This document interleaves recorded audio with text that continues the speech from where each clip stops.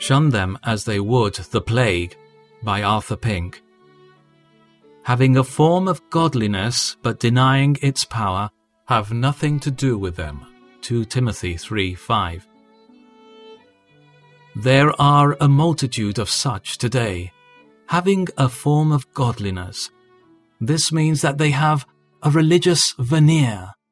They bear the name of Christ, belong to some so-called evangelical church, and seek to create the impression that they are regenerate people.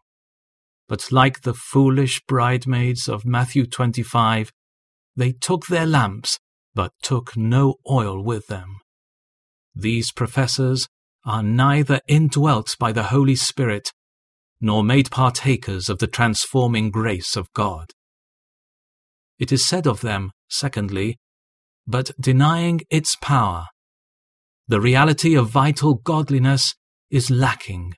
The beauties of holiness are not found in them.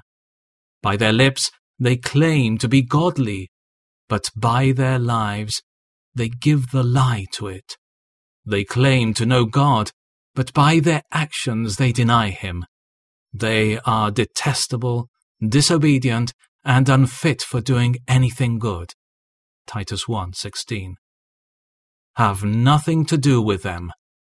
With such people, the children of God are to have nothing to do with, but are to shun them as they would the plague.